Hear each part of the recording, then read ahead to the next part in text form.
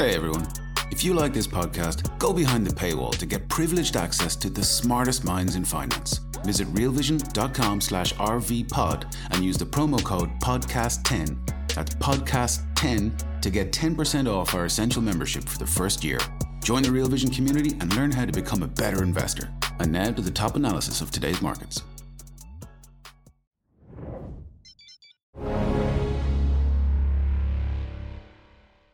I have something special that I want to talk to you about today. I just want to speak from the heart for a minute about this. You guys know that Real Vision is more than just a job for me. It's a huge part of my life. It's an honor to get to do this, to get to create content and to interact with all of you. One of the amazing things about working at Real Vision is that we are all constantly forcing ourselves to grow, always experimenting with new things. This is one of them that I want to talk to you about today. We've all been blown away by the response to Raul's video, The Past, Present, and Future of Real Vision. If you're a Real Vision member and you haven't seen it yet, go check it out on the platform. It's called The Past, Present, and Future of Real Vision. This is about to be the future of our platform, and we want to bring you into the conversation. Talking of which, let me read a couple of comments from Real Vision members on this video already. The first comes to us from Kevin K. Couldn't be more proud of all the innovation and risks RV is taking in order to be a leader. Will be a lifelong RVer. Thank you, Kevin. We appreciate that. From contributor David S. It makes my head spin. Real Vision is going mission exponential. Always appreciate your feedback, DLS. So this is what we're doing right now. And I want to walk you through every day. We're going to feature a new feature here on Real Vision, talking about what's happening on the Real Vision platform. Today, what I want to talk to you about is networking. This is about the ability to connect between Real Vision members and through Real Vision staff with Real Vision members. This is something that I think is going to be just incredibly useful and incredibly powerful. Right now on the platform, we've got a kind of traditional comment system where you can go and post comments, of course, on our videos. But under the new system, it's going to be much more interactive. There's going to be notifications. I think this is going to facilitate the conversation on Real Vision, which is really what matters most to us, getting the network engaged, getting our members engaged in the conversation, some really cool functionality coming there soon. And as I said, for the rest of the week, we're going to be featuring a new feature every day to tell you about what's coming. Here's why this all matters to you. Prices at Real Vision, like so many other things in our economy, are about to go up. If you're already a Real Vision member, you can lock in your current membership at 50% off, or better yet, if you're so inclined, level up to the next level before July 24th. Here's where you can go to check out all of this. You can get all the details, figure out which level is best for you. realvision.com/level up, all lowercase. That's realvision.com/level up, all lowercase. Please go check it out on the platform now. Get the information about what's happening in Real Vision. I think you're going to find it really cool. I know that I do. When change comes, opportunity abounds. We're about to enter a period of the fastest pace of technological change in all human history, something we refer to as the exponential age. And Real Vision is going to be your guide to this incredible future.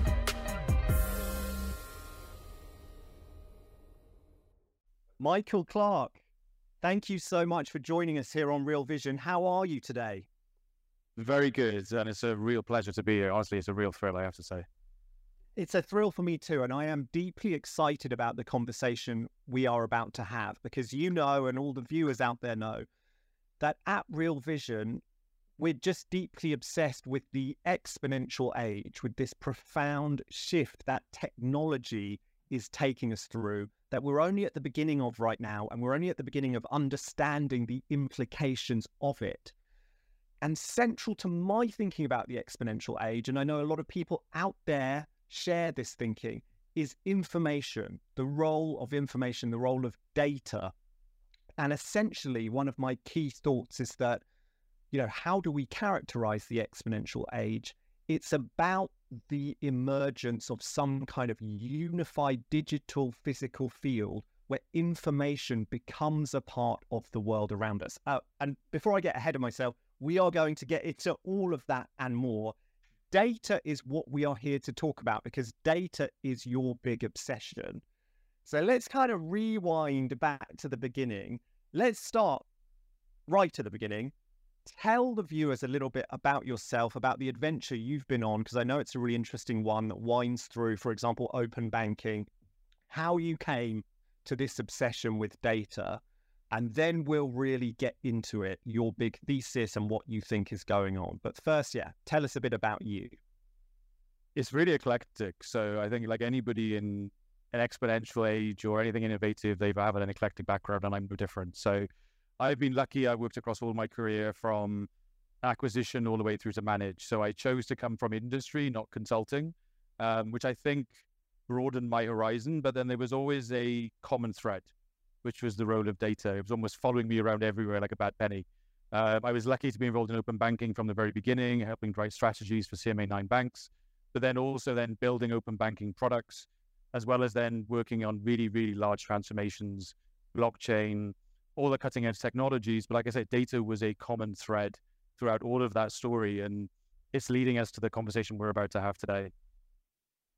Yeah, data has been the thread that's woven through so much of what you've done, including with open banking.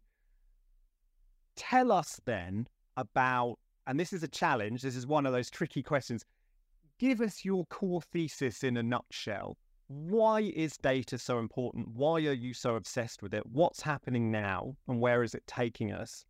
I think data is a big idea, and then we'll dive in. So I think the big idea is that data is becoming liquidity. Data in essence is becoming owned by people, and will become the next currency of our time. It will become one of the most dominant things in our lifetime, and is already on that trajectory. The exponential age is the name of this, and that's what we're living in. 6 months ago, nobody had heard of ChatGPT. All of a sudden, it's part of everyday conversation. So my big thesis is that data will become a currency, and it will become owned by the very people that create it, generate it, and use it, which will fundamentally change everything that we know. Yeah, and I love this idea about data becoming a currency, data essentially becoming its own form of value. And that just taps so deeply into this idea that I keep coming back to when I write about the exponential age, when I talk about it on Real Vision. Something strange is happening to information. The nature of information, what information is, feels to me fundamentally to be changing. And that change underpins so much of what we talk about when it comes to the emergence of the exponential age. So there's our big thesis. Something fundamentally is changing when it comes to the nature of information, and it takes us to a place where information becomes value. Information becomes currency. I might even say information becomes money. I don't know if you would agree with that. Let's see if we can get to that place and if we can get to agreement on it. There's our big picture. Now I just want to rewind and go through step by step how we get to that place. And I think I'm right in saying that you would agree with me that it all starts in where we're at now, which is the beginnings of an incredible explosion in data volumes. And people know that this is going on. I think the man in the street and woman in the street knows this is happening, but I don't think they understand the extent of it, the mind-boggling extent of it, or what's driving it really. So talk us through that. Talk us through this huge explosion in data volumes we're seeing now, why that's important. I think what's happening is that we're seeing data that we've never seen before in our lives. Non-verbal data is now becoming real. It's becoming a digital asset that none of us in our lifetime have ever seen. As human beings, we've never been exposed to it. We interact as people every single day. We operate with non-verbal cues and so on, but it's always been something that's ubiquitous. It's something that just makes us human. What Apple did 2 weeks ago is they made a new channel, and they made data something that effectively is now visible, is now something that we can store, and we can link into human emotion and connect the dots. You hear statistics of, hundreds and hundreds of zettabytes of data by a certain date. But the reality is we're now living in a world where we're going to create around about maybe 74,000 zettabytes of data in huge amounts of time. And this is an age that none of us ever imagined possible. Yeah, yeah. And I think there's a lot going on even in that, because as you say, this data explosion, I mean, to my mind, it has two primary dimensions. First, as you talked about, there's radically new forms of data, like emotional data, facial recognition data, mood data, voice recognition data, and kind of mood patterns in voice, just incredible new forms of data. Then there's the sheer volume, and if you look at the ID, like you said, sort of the landmark iconic forecasts made by the International Data Corporation, the IDC, and it's trotted out all the time, including by me in the past, 175 zettabytes of data by 2025, which is a huge volume when you think that 1 zettabyte of data, my understanding is, would take like 5 million years or something to download on a household super fast broadband connection.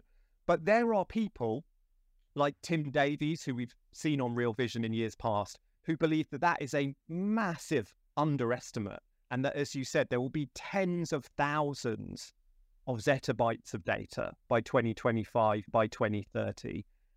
And the crucial thing, I think, for people to realize, right, is that it's machines making this data. It's, we're used to a world where people make data. It's going to be machines and objects and buildings making the data now, right? Yeah, correct. And Tim and I have talked about this often, ironically, and this is how I'm on this podcast, is through my relationship with Tim. The statistics that Holon have anticipated, this data is coming from so many different devices, IoT devices, Internet of Things, headsets, wearables. This data is becoming all around us, completely ubiquitous, and data that we've never, ever touched and seen. And some of the numbers in Tim's reports, which are amazing, by the way, and I highly recommend them, even they only scratch the surface of the world that we're heading into, which I think is going to take many people by surprise, which is kind of the basis of the reason the thesis exists. And the conversations I'm having with regulators and businesses around the world is that, look, this is no longer something you store in a database. This is actually something that's going to be living and breathing and organic. And it's going to be something that's going to be driving economies. Hey, everyone, we're going to take a quick break right now to hear a word from our partners. We'll be right back with more of the day's top analysis on the Real Vision Daily Briefing.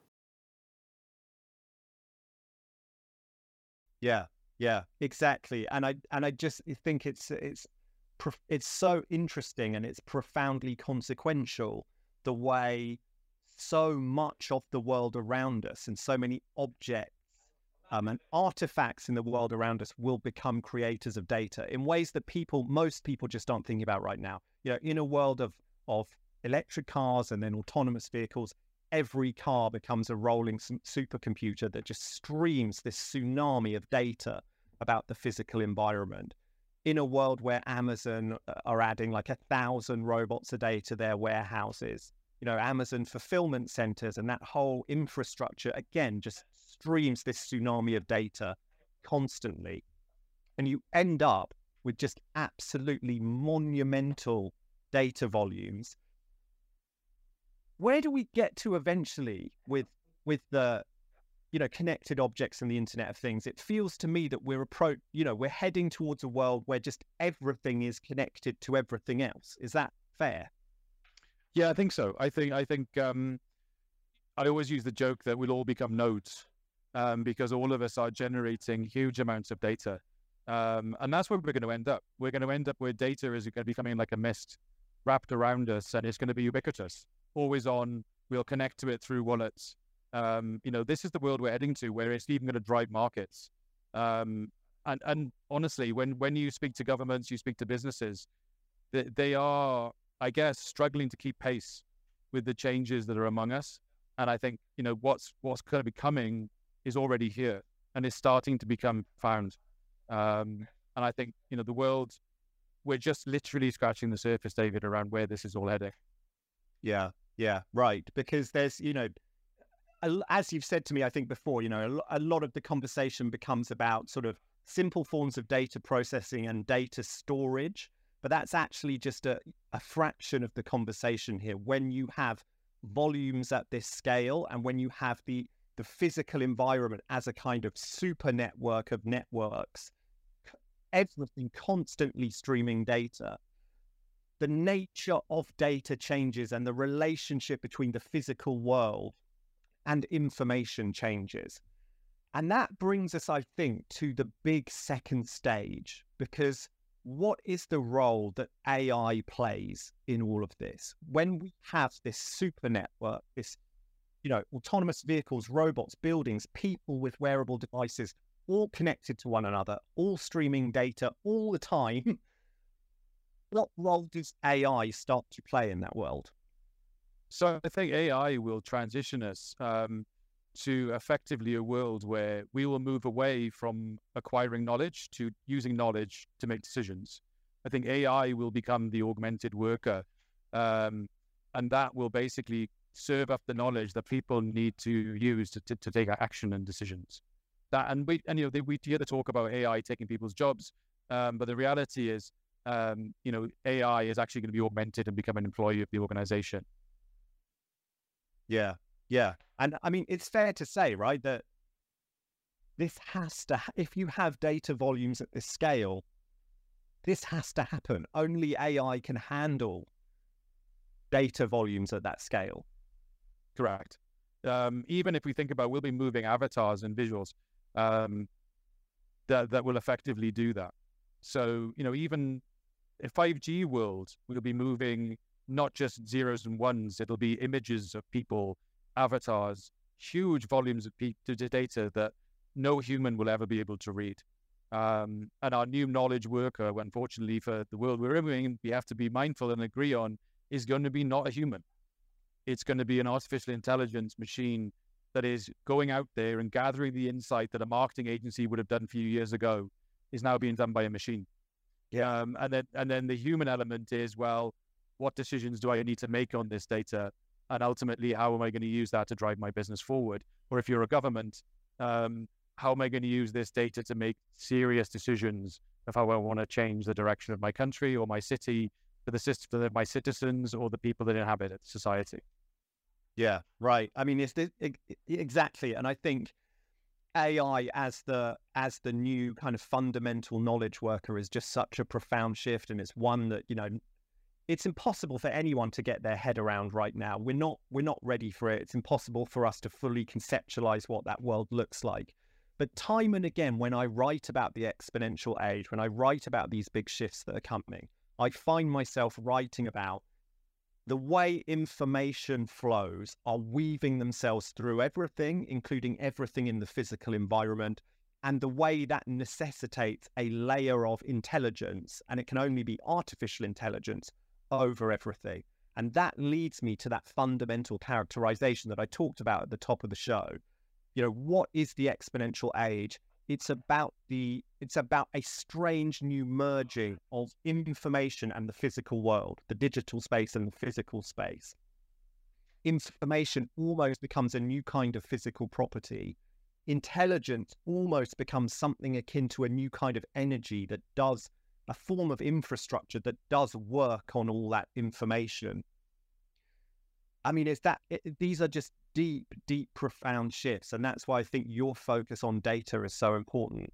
The big example I love to give is the way that, if we build a renewable energy network based on wind, solar, and it's highly networked, constantly streaming data all the time, the only way, which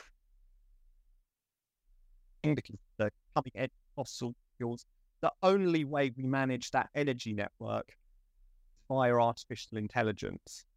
So data, AI become fundamental to the production, even just of energy, which is the foundation of everything, right? Yeah, agree. And ultimately, that will also become how we manage day-to-day living. Even if you look at 6G networks that are positioned for 10 years' time, they're all going to be built with AI from the ground up. Self-regulating, managing energy distribution, all of these aspects are going to be governed and changing the world as we know it. So you're absolutely right. All of this is going to power a whole new economy and a whole new way of living. And data's at the center. I often use the term smart economies, and ultimately that's the basis of all of this. And data is just one of those components. that are going to make this work. Yeah, I should say, I know viewers will hear a little background noise from your end, and that's because, you very kindly agreed to join us from a conference at which you've just given a keynote on these very subjects. So, I know. I'm battling, I have to be honest with the viewers, I'm battling battery issues, and I'm battling a room full of people at a Seamless event. So I'm hoping and praying my battery lasts. This is how fresh the insights are. You're fresh from the stage to Real Vision to talk about this, and it is deeply appreciated. So I'm going to tell the audience right now, I'm going to advise you, if I lose you, I will be back in 5 minutes, I promise. Yeah, you'll be back. You'll be back. If only you had an AI to manage your laptop battery. So we've got this super network of networks. So we've got a networked physical environment of buildings, autonomous vehicles, people, objects, streaming relentless tsunamis of data at us. The role that AI is playing is as a form of infrastructure, sort of managing those information flows, drawing insight out of them that we can use, or often the AI will just simply autonomously use that insight to, for example, manage the energy grid or manage, supply chains. You'll have factory robots talking to autonomous vehicles about delivery times and about, all of that kind of stuff. A networked world on a scale that is hard to fully conceptualize now. We're going to take another quick break to hear a word from our partners. We'll be right back with more of the day's top analysis on the Real Vision Daily Briefing. Before we move on to the big next stage, there's so much hype right now and so much conversation about generative AI in particular. Does that play a particular role here in data creation and in the management of the data? Yeah, I think so. Look, the AI story is fascinating because without data, there is no generative AI. There is no AI in the first place. There's no models to operate on. There's nothing that can actually be materialized. I think generative AI, as we know it to be getting closer to the predicted singularity, will generate its own data for its own purposes and its own use cases. So I think, yes, generative AI plays a role. We're not quite there yet. Starting to emerge, the conversations are happening. But absolutely, it'll be a cornerstone to it because ultimately it'll be self-sustaining. It will be consuming its own data, but also consuming data from ecosystems that other AI agents or even communities of people and practice are going to be creating. So all of these elements form the basis of what are going to power next generation intelligence. And data will be the cornerstone of that. And AI in harmony, in essence, is, I'm going to use the word, and it's taken me this long to use it, metaverse and so on, doesn't exist without AI and data. Without it, there is no metaverse, and there is no virtual reality, and there is nothing in between. So that's why all of this is so critical. And those two elements, the AI component and the data component, are going to transform everything that we've known.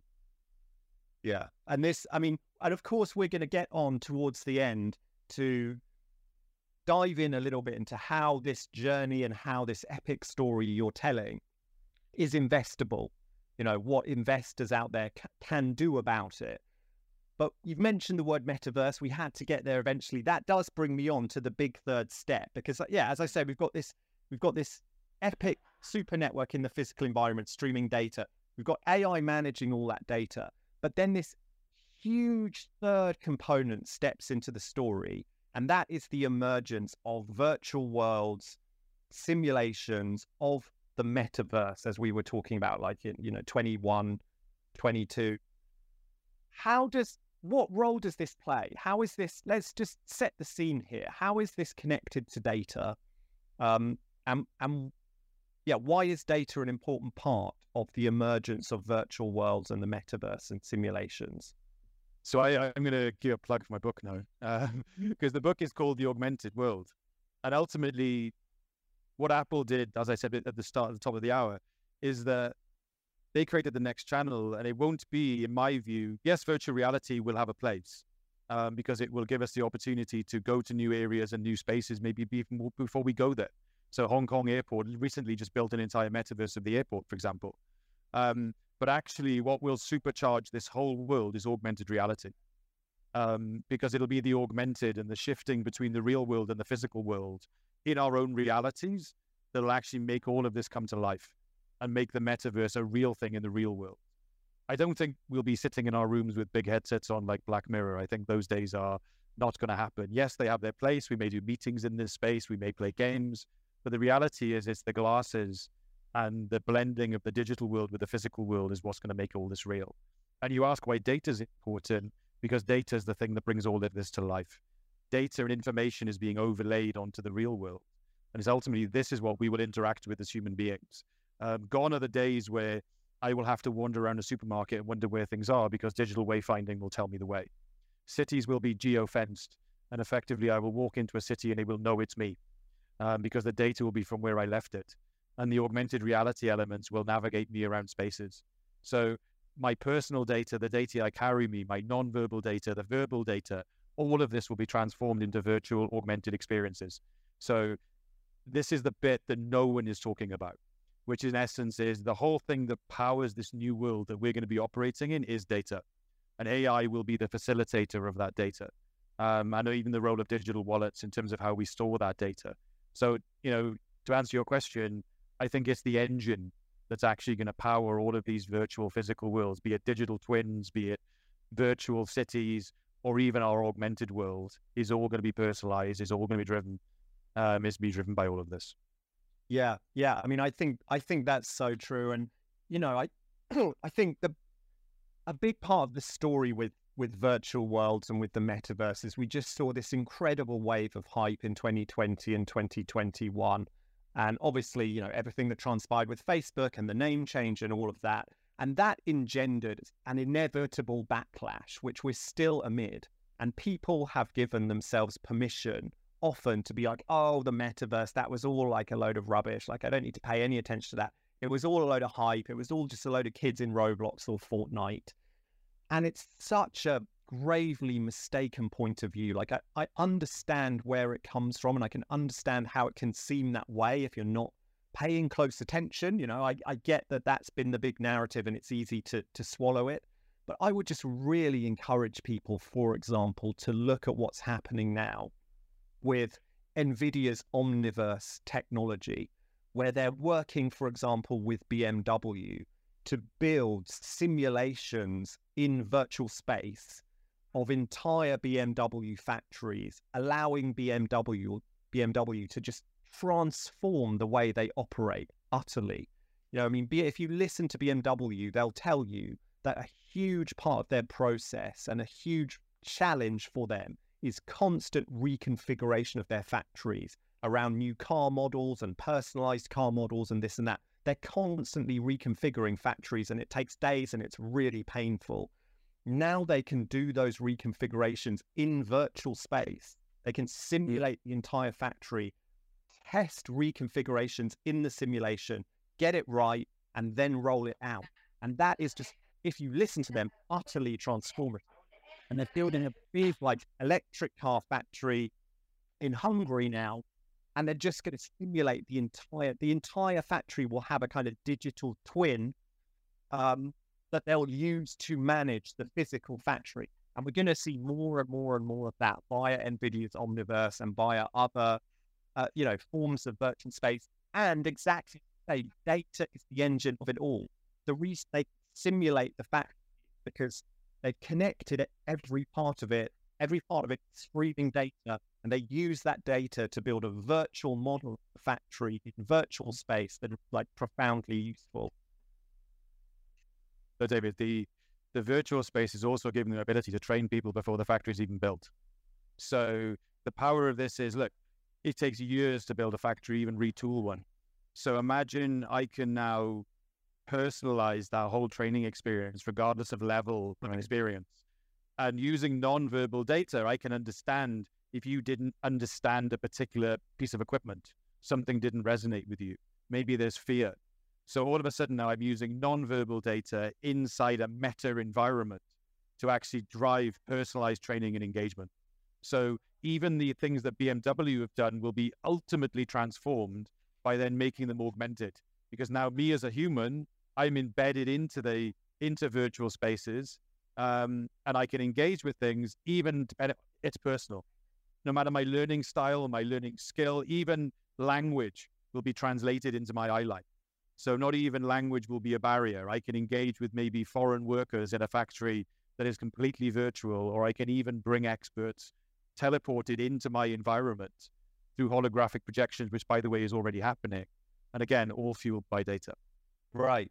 Yeah. And I just think the profound usefulness of these virtual spaces and these simulations is deeply underestimated right now. And that is one of the reasons why this idea that like, oh, the metaverse, like I can forget about that, it was all a load of hype, is just so profoundly mistaken.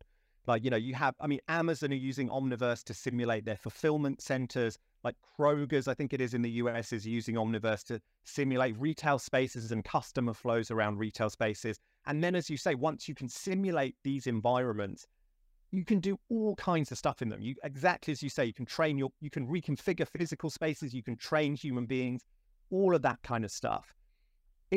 In the end, where does this head? It feels to me that this super network of connected objects allows us to build a form of mirror world, like a one-to-one simulation of essentially the entire world in virtual space. Like, is that the long-term direction of travel here? So I'm being kicked out, I think. So I think, David, everything is radically going to change. Even with travel, our life, the whole data story is profound in many different ways. So yeah, I think we're on the cusp of something that we couldn't have imagined. So you're breaking up. Sorry, that's why I didn't cover that very well.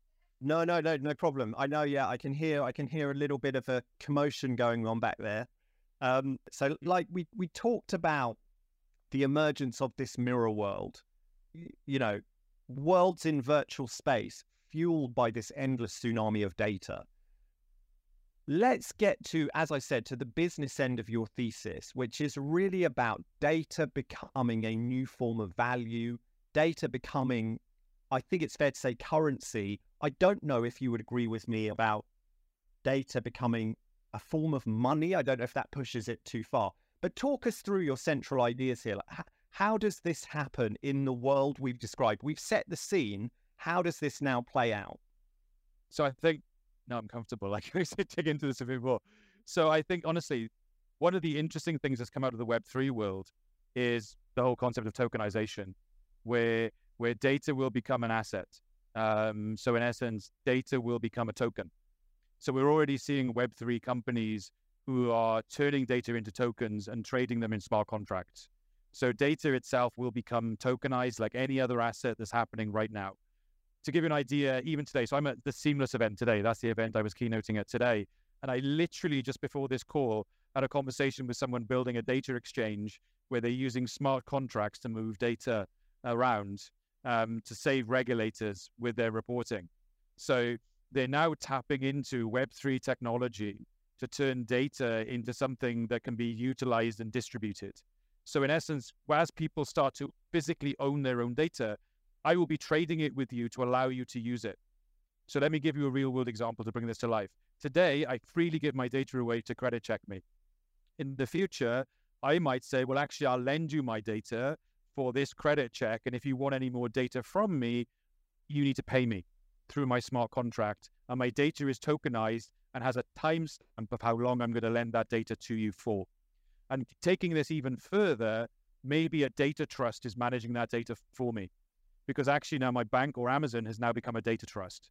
Because now I own my own data. Guess what? I'm not going to own it myself. I'm going to give it to someone that I trust who's going to look after it for me like a custodian in the traditional banking world that's going to be my fiduciary and is going to manage all my data as an asset in a portfolio that's effectively going to be managed. And this is the world that we're heading to. And all of this is not by accident. It's these combinations of technologies, the combinations of the Web3 world is basically lifting data up into a first-class citizen again, probably for the first time in our lifetime, where it will become a traded currency. And there are so many different players. I know we're going to come on to investing a bit later, but there are so many organizations now and technology companies emerging who are playing a role in all these different facets. Who are making this data item move like a currency across a virtual layer, and it's basically going to become one of the strongest liquidity items that we've seen.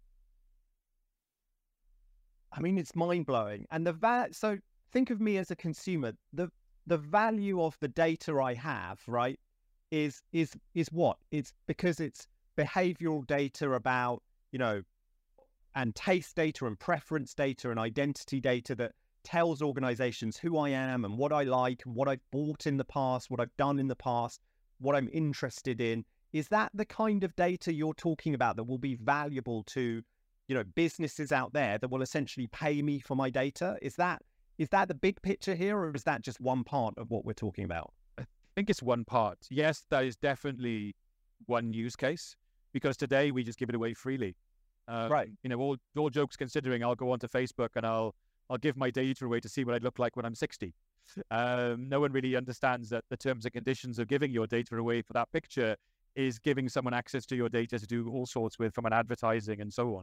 So yes, there's the taking the data back and putting it into my hands as a consumer, and me deciding how I'm going to use that and how I'm going to spend it. That's definitely one use case. The second use case is I use my data to generate experiences and environments and virtual spaces. So companies will reach out to you because your data is valuable. And I think this is an important topic when we talk about data value. And now Tim and I have talked about this a lot from Hold On, in the sense of, I know he talks about data storage and it's running out and we need to only keep what's important. But then as you start digging down that rabbit hole, not all data is equal. So some data will be valuable in utility and some data will be valuable in exchange. And not all data will be valuable in the same environment, because there's probably too much of it. So the value, it's really like diamond, the value of that data is worthless to me because there's too much of it. It's like water. Whereas in some environments, data is so scarce, that same data set all of a sudden now is valuable to that environment. So we will start to see new value systems for data. We will see so many different use cases where data which was previously freely available is no longer in people's control other than mine as the consumer. So all the experiences we take for granted, all the uses of data that's created is all of a sudden going to become an item of scarcity. Even though it's in abundance, its scarcity will be driven by the people that own it. So you have the aspect of this that's sort of like my personal data, behavioral data, purchase history, taste and preference data, media consumption, all of that is valuable to third-party organizations. Basically, you want to sell me stuff, and they're going to start, and I will start to have ways to control that data, to own that data, and draw value from it, to essentially license it or sell it to third parties. And I'm fascinated by the other big dimension of this you talked about, which is if we're saying that virtual worlds and virtual spaces are fueled by data, they're constructed out of data essentially, then perhaps my data or the data my house is creating or the data all the houses on my street are creating or whatever it is, are needed to help fuel a simulation or a virtual world in virtual space. And you'll have organizations essentially saying, let me use your data as the building blocks of the simulation or the virtual space I want to construct. Have I got that right? That's absolutely spot on. And this is a conversation I have with customers all the time, is that, look, everybody talks about digital twins. There's this concept of a connected digital twin where I can bind twins to solve a problem. But let's be honest, not every business in the world is going to create a digital twin. The reality is, though, they may look to people like you and I to say, well, actually, I need your data to finish off my digital twin because I'm trying to solve this particular problem, and your data would be useful. Or if you're a business, maybe you hold transactional data, for example. So maybe transactional data might be interesting to someone who's trying to run scenarios, maybe for a future city, for example. They're trying to understand the influx of people coming into more urban areas. So what does that mean for the financial system? So you may be a bank, you may be a financial institution, and I can give you my data as an API. So I'll give you that API, and then I'll charge you for it, and then you can then use that within your simulation. So what we're starting to see is almost like new economies emerge based on the data that businesses just hold anyway, where they can now turn that into an API, they can give it to an organization, and all of a sudden it's now a new revenue line. Eventually it becomes a new business. So that's either for the business angle or for the consumer. They're playing an active part in all of this in terms of their contributions, in terms of maybe helping organizations. And even maybe it doesn't have to be, a business, a commercial business. It could be a public sector, a public service. So it could be a city that's creating a virtual version of itself to understand or solve a particular public problem. And that me as an individual, I may want to be part of that, which then speaks to the power of community and the role of your data in DAOs and so on. And by the way, there are already things called, I forget the name, but they pool data together, data unions. There you go. So a data union already exists in the Web3 world, where people, like-minded people, pull personal data together into a data pool, and it's sold on a smart contract on an exchange, and everybody in that pool is rewarded. These are the sorts of models that are emerging that are going to power some of the things that we've been talking about for the last 40 or so minutes. But the important thing is that all of this is real. This is happening right now. And the signals that we're seeing are pointing to something much more profound, which is why I'm excited by all of this and optimistic about it. But at the same time, I'm fortunate to be having this conversation with you and your viewers, because I also want to speak to regulators, and I also want to speak to the people who need to now be on the front foot and be the enablers of this ecosystem versus trying to play catch up. Right. There's so much going on in there. I think the emergence of, as you say, of platforms that empower people to find others who they could combine their data with, and then the value of that combined data is sort of greater than the sum of the parts, essentially to kind of create a sort of instant pop-up sort of data business with others, because you have a fragment of data, they have fragments of data, and if you put it all together, you get the entire puzzle that's deeply valuable to, I don't know, whoever, like British Airways or IBM, or the central government that's trying to plan the road system, because they want the data that your car is constantly streaming, because they want to simulate the London road system in real time, 24/7 in virtual space, and they need your data to do that. I think that's going to be massive. So this remakes the economy, right? And it remakes the banking system. Am I right? And then there's huge regulatory questions around all of it. Yeah, and I also, I'm glad you brought up the financial system, and it changes things, because let's just think how the money markets work today, right? I have a need, so I am the demand side of the market. The merchants and retailers now are the supply side, because they meet that demand. And then the market will dictate the value of that item. Now let's move into a world where I own the data. I am now the supply side. The merchant is now the demand, because now I own the data. And then the market will determine the value of that data, whether that data is valued in bits and bytes or it's valued at a token level. And today we exchange goods and services through fiat currency. In the world of tomorrow, where people own their own data, guess what? We'll be using tokens and smart contracts as our means of how we exchange that. So all of this has the potential to basically turn, and this is kind of takes us full circle. This is probably a whole other conversation altogether, but this is really unpacking what we know to be value. This is really the nub of all of this, is that what we know to be value is changing. Data is becoming a form of value, as is our reputation, as is cryptocurrency, as even our core values themselves will be a form of value that will be exchanged. And data is one of this magic circle, if you like, of universal value exchange, and how value is fundamentally changing. And a lot of this is being driven by the Web3 world, but I think also this is being driven by a generation and a segment of consumer that most businesses haven't met yet, but are already engaging in this world of the Roblox and so on, where their view on value is very different to you and I. Right. Yeah, exactly that. I mean, and I think, if people could, not just take a look at, for example, what's happening in Fortnite or what's happening in Roblox or what's happening in, Meta's Horizon world or whatever, and just dismiss it, but try and think about the underlying principles here, and that, as you say, the underlying signals that those examples are sending us. It does point to just a profound shift that, as you say, what at heart is this shift? It's about remaking of fundamental things. And one of the fundamental things being remade is what is value itself? What is valuable? What is value?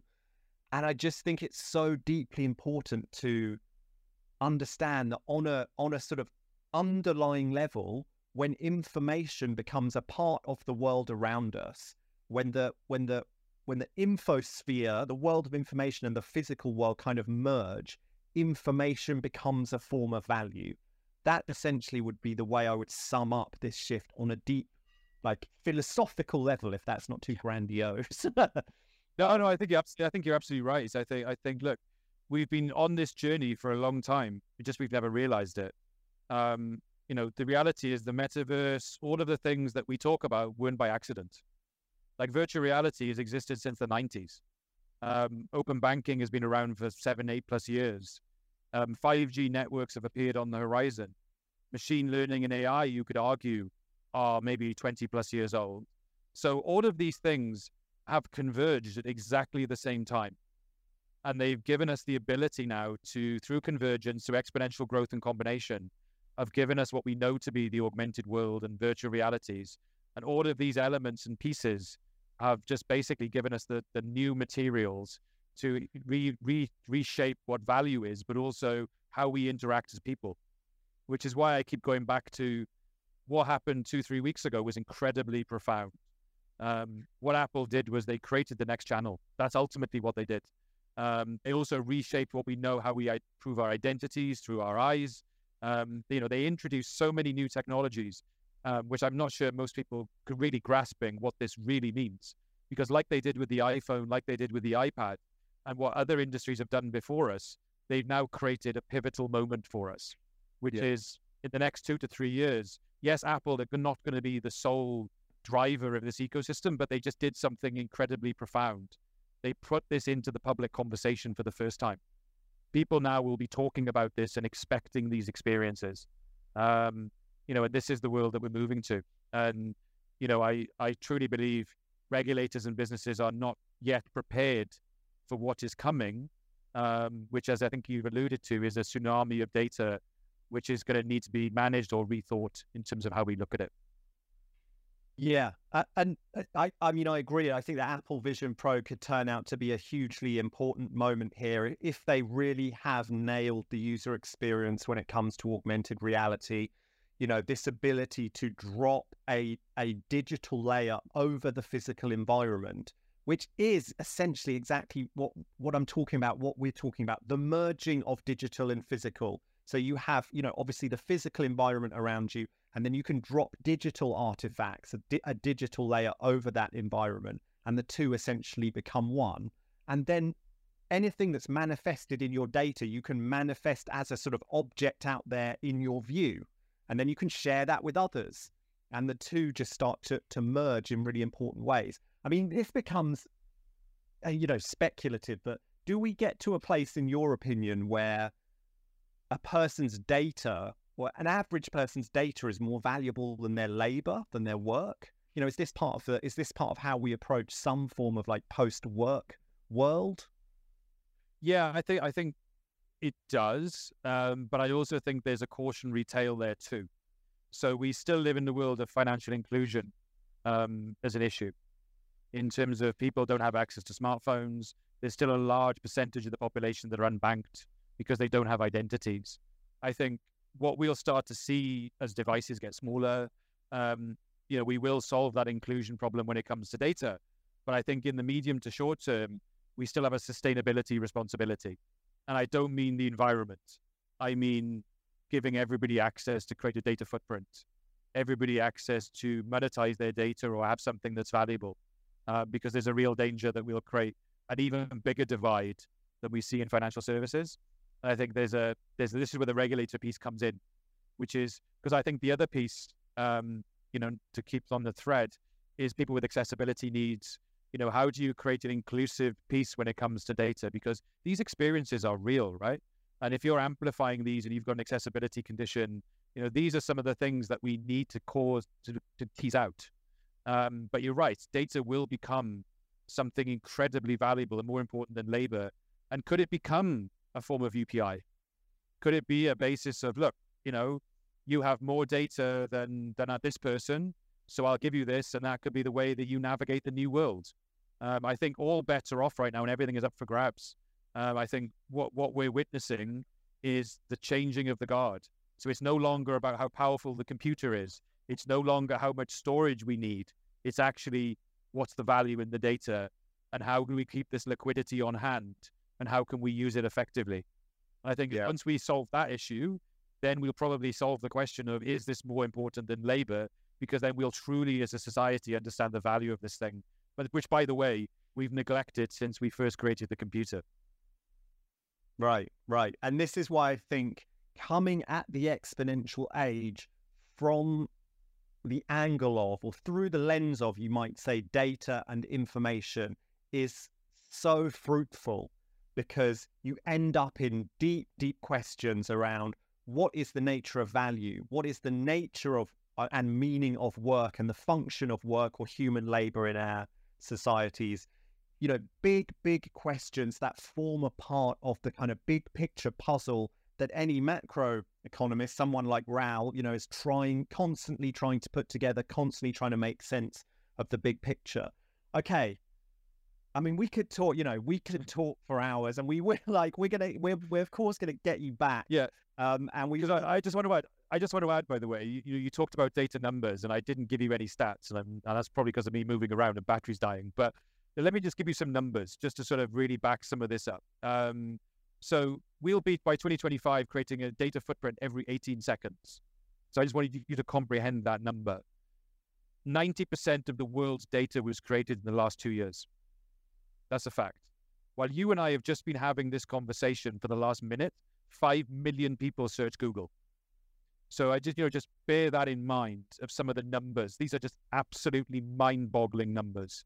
The numbers are comparable. Well, they're numbers that we've never seen in our lifetime. And this is the stuff that's starting to hit home. And, the exponential age is the right vehicle for this, because the numbers are exponential in terms of the growth that we're seeing. And it's going to create markets. It's going to bring down businesses who just don't have the capability to participate.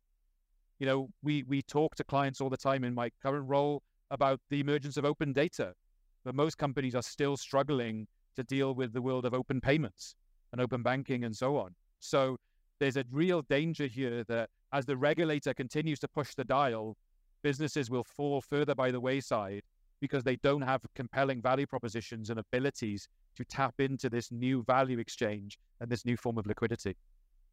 Right. And for anyone who's listening, who's, as I always say, skepticism is good. I like to come from a place of skepticism. We need to interrogate everything we hear right now as we try to make sense of this enormous shift. But for anyone who's just deeply skeptical about this idea that, data has value, data can become a form of currency, I just really encourage them to look at how, already it's ancient history that $100 billion businesses have been built on people's personal data. And I'm, of course, thinking primarily about Facebook. The money printing machine at Facebook or at Meta now is still the advertising business. And that's a business built on selling, organizations from huge corporations to kind of mom and pop, little corner stores, access to data that lets them target advertising. It's a data business. The data has real value. And like we all know that, and there's been so much conversation about the ethics of that and how that's played out. But think about the deeper implications of it, which I think you are doing such a brilliant job of tapping into. Now, I want to go to some audience questions, and I want to get to them in particular because they include the big question that I promised. We talk about. Gordon Foreman says, we can deal with this one quite quickly. Just like the technical difficulties we had earlier, what happens if the internet goes down in this brave new world of a super network of networks and data as value? I always use this great analogy when I excuse the background noise because the conference is closing. I use this great analogy. So if you think of the financial crisis, governments knew what to do because, rightly or wrongly, they printed more money, and it was a thing that we invented, right? We invented money. So in theory, we know what to do in principle. I would argue if Google fell over tomorrow, we wouldn't know what to do because it's so ubiquitous and part of our life. Google is a great example. And it's a great question, by the way, because Google is a great example of how pervasive data has become. None of us can probably get from A to B without Google Maps. Guess what? That's all powered by data. No one ever reads the terms and conditions, by the way, because they're too busy because the value exchange is too high. Our spelling, most people wouldn't have a job if they could without Google because they wouldn't be able to spell. So, a lot of the things like the internet has become so ubiquitous and part of our life, as you saw earlier. Like I lost a connection, albeit for a very short period, but it was a big disruption. So I think a lot of this is going to require, and this is the infrastructure story, which is the next generation infrastructures. And I say infrastructures because there's not one. There's going to be many that'll be up and running that this data layer is going to run across. Yeah, and many networks, whether it's I walk into a city and I'm connecting to a drone that's going to be my network, whether it's a 5G network, whether it's a 6G network, it's going to be many, many infrastructures that are going to be up and running that are going to ensure that people like me don't lose my laptop connection. Yeah, right. And this talk of infrastructure, the infrastructure that underpins all this and allows it to happen, my sense is probably forms a part of the answer to this second question, the question I had. Bob Geyer says, yeah, sure, data has value. The challenge or part of the challenge for the Real Vision viewers out there, part of the reason they tune in are, what are the investable parts of this journey? What should I do about it as an investor? Now, I don't think we're about to give like super concrete investment advice here, right?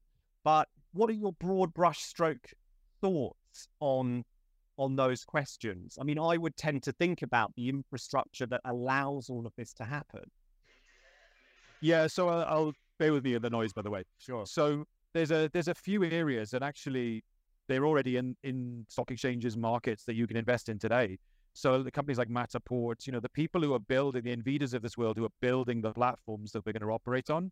But I also think there's some sort of untapped areas. So, cybersecurity, cryptography, the protection of data moving between devices. I know of companies that Google are trying to acquire who have solved the security problem when data moves between machine to machine, down to literally a field level. So it's a very, Warren Buffett will say, it's that sometimes the boring ones are the best ones. So, the enablers of this world are where I would be looking to invest. Yes, the experiences are interesting in terms of the virtual spaces, but what about fraud?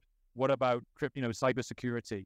What about all the things that are going to make and fuel this place work?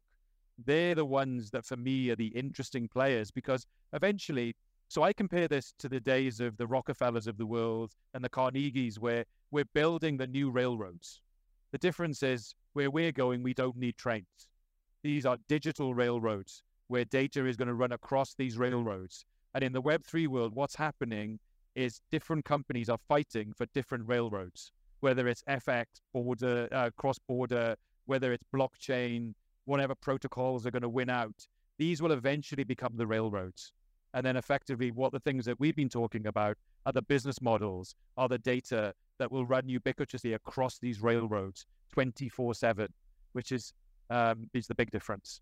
And right. That's the world that we're heading to.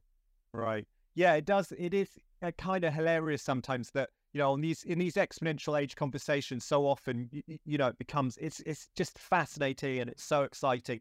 And then some of the conclusions about investment can feel sort of deeply unsexy. You go down to the infrastructure level. I always come back to, the providers of compute power, the chip makers, the cloud service providers. Like, think about the people that need to exist and that we need much more of to enable all of this to happen. And then I think concerns around security, security, privacy, and all of that layer of infrastructure is absolutely key as well. So there are some sort of broad brushstroke thoughts for people out there thinking, what does this journey mean for me as an investor? Okay, look, Michael, thank you so much for this conversation. Like I say, we're definitely going to have you back.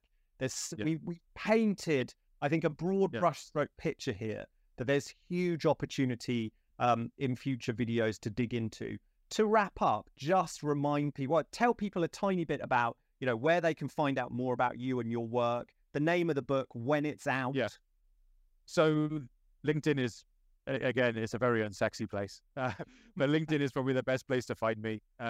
In terms of the book, I'm humbled by the whole thing. So many people are helping me sort of piece. And again, it talks to the fact that people are starting to care about this. So the book is called Data and Augmented Worlds, The Evolution of Value, which hopefully is due for spring next year. I'm really fortunate to have people like Brett King be contributing, and huge thanks to him for making the book happen. He will close out on smart economies. I've got interviews with people building digital clearinghouses around the world, really painting a story of, the origins of how we got here to ultimately where we're going. And the book is aimed at leadership, governments, giving them the takeaways. This is not an academic book. This is a book that's going to take them on a journey to where data effectively becomes the basis of a smart economy. So that comes out next year. There'll be lots of material in the public domain, obviously further conversations like this, which, this is never going to stop. Like the exponential age, it doesn't slow down. So whilst the book comes out next spring, the world is still moving. So I'll be having lots of these conversations in the public domain, as I am doing with regulators and governments and public sector and businesses to sort of make them aware of this journey. Fantastic. Yeah. Book out next spring, Data and Augmented Worlds. As is so often the case, Real Vision got there first. Real Vision got in there early, but I think next spring would be a fantastic time for another conversation, by which time let's just see what world we are occupying when it comes to, generative AI, data volumes, the Apple, Vision Pro. Further, I think we'll have exited the kind of metaverse winter by then, and people will have a whole different view on all of that. But for now, Michael Clarke, thank you so much for joining us. Fascinating conversation. Thanks for bearing with us through the conference distractions. It's deeply appreciated. Anytime. And see you again soon. Lovely to see you. Take care now.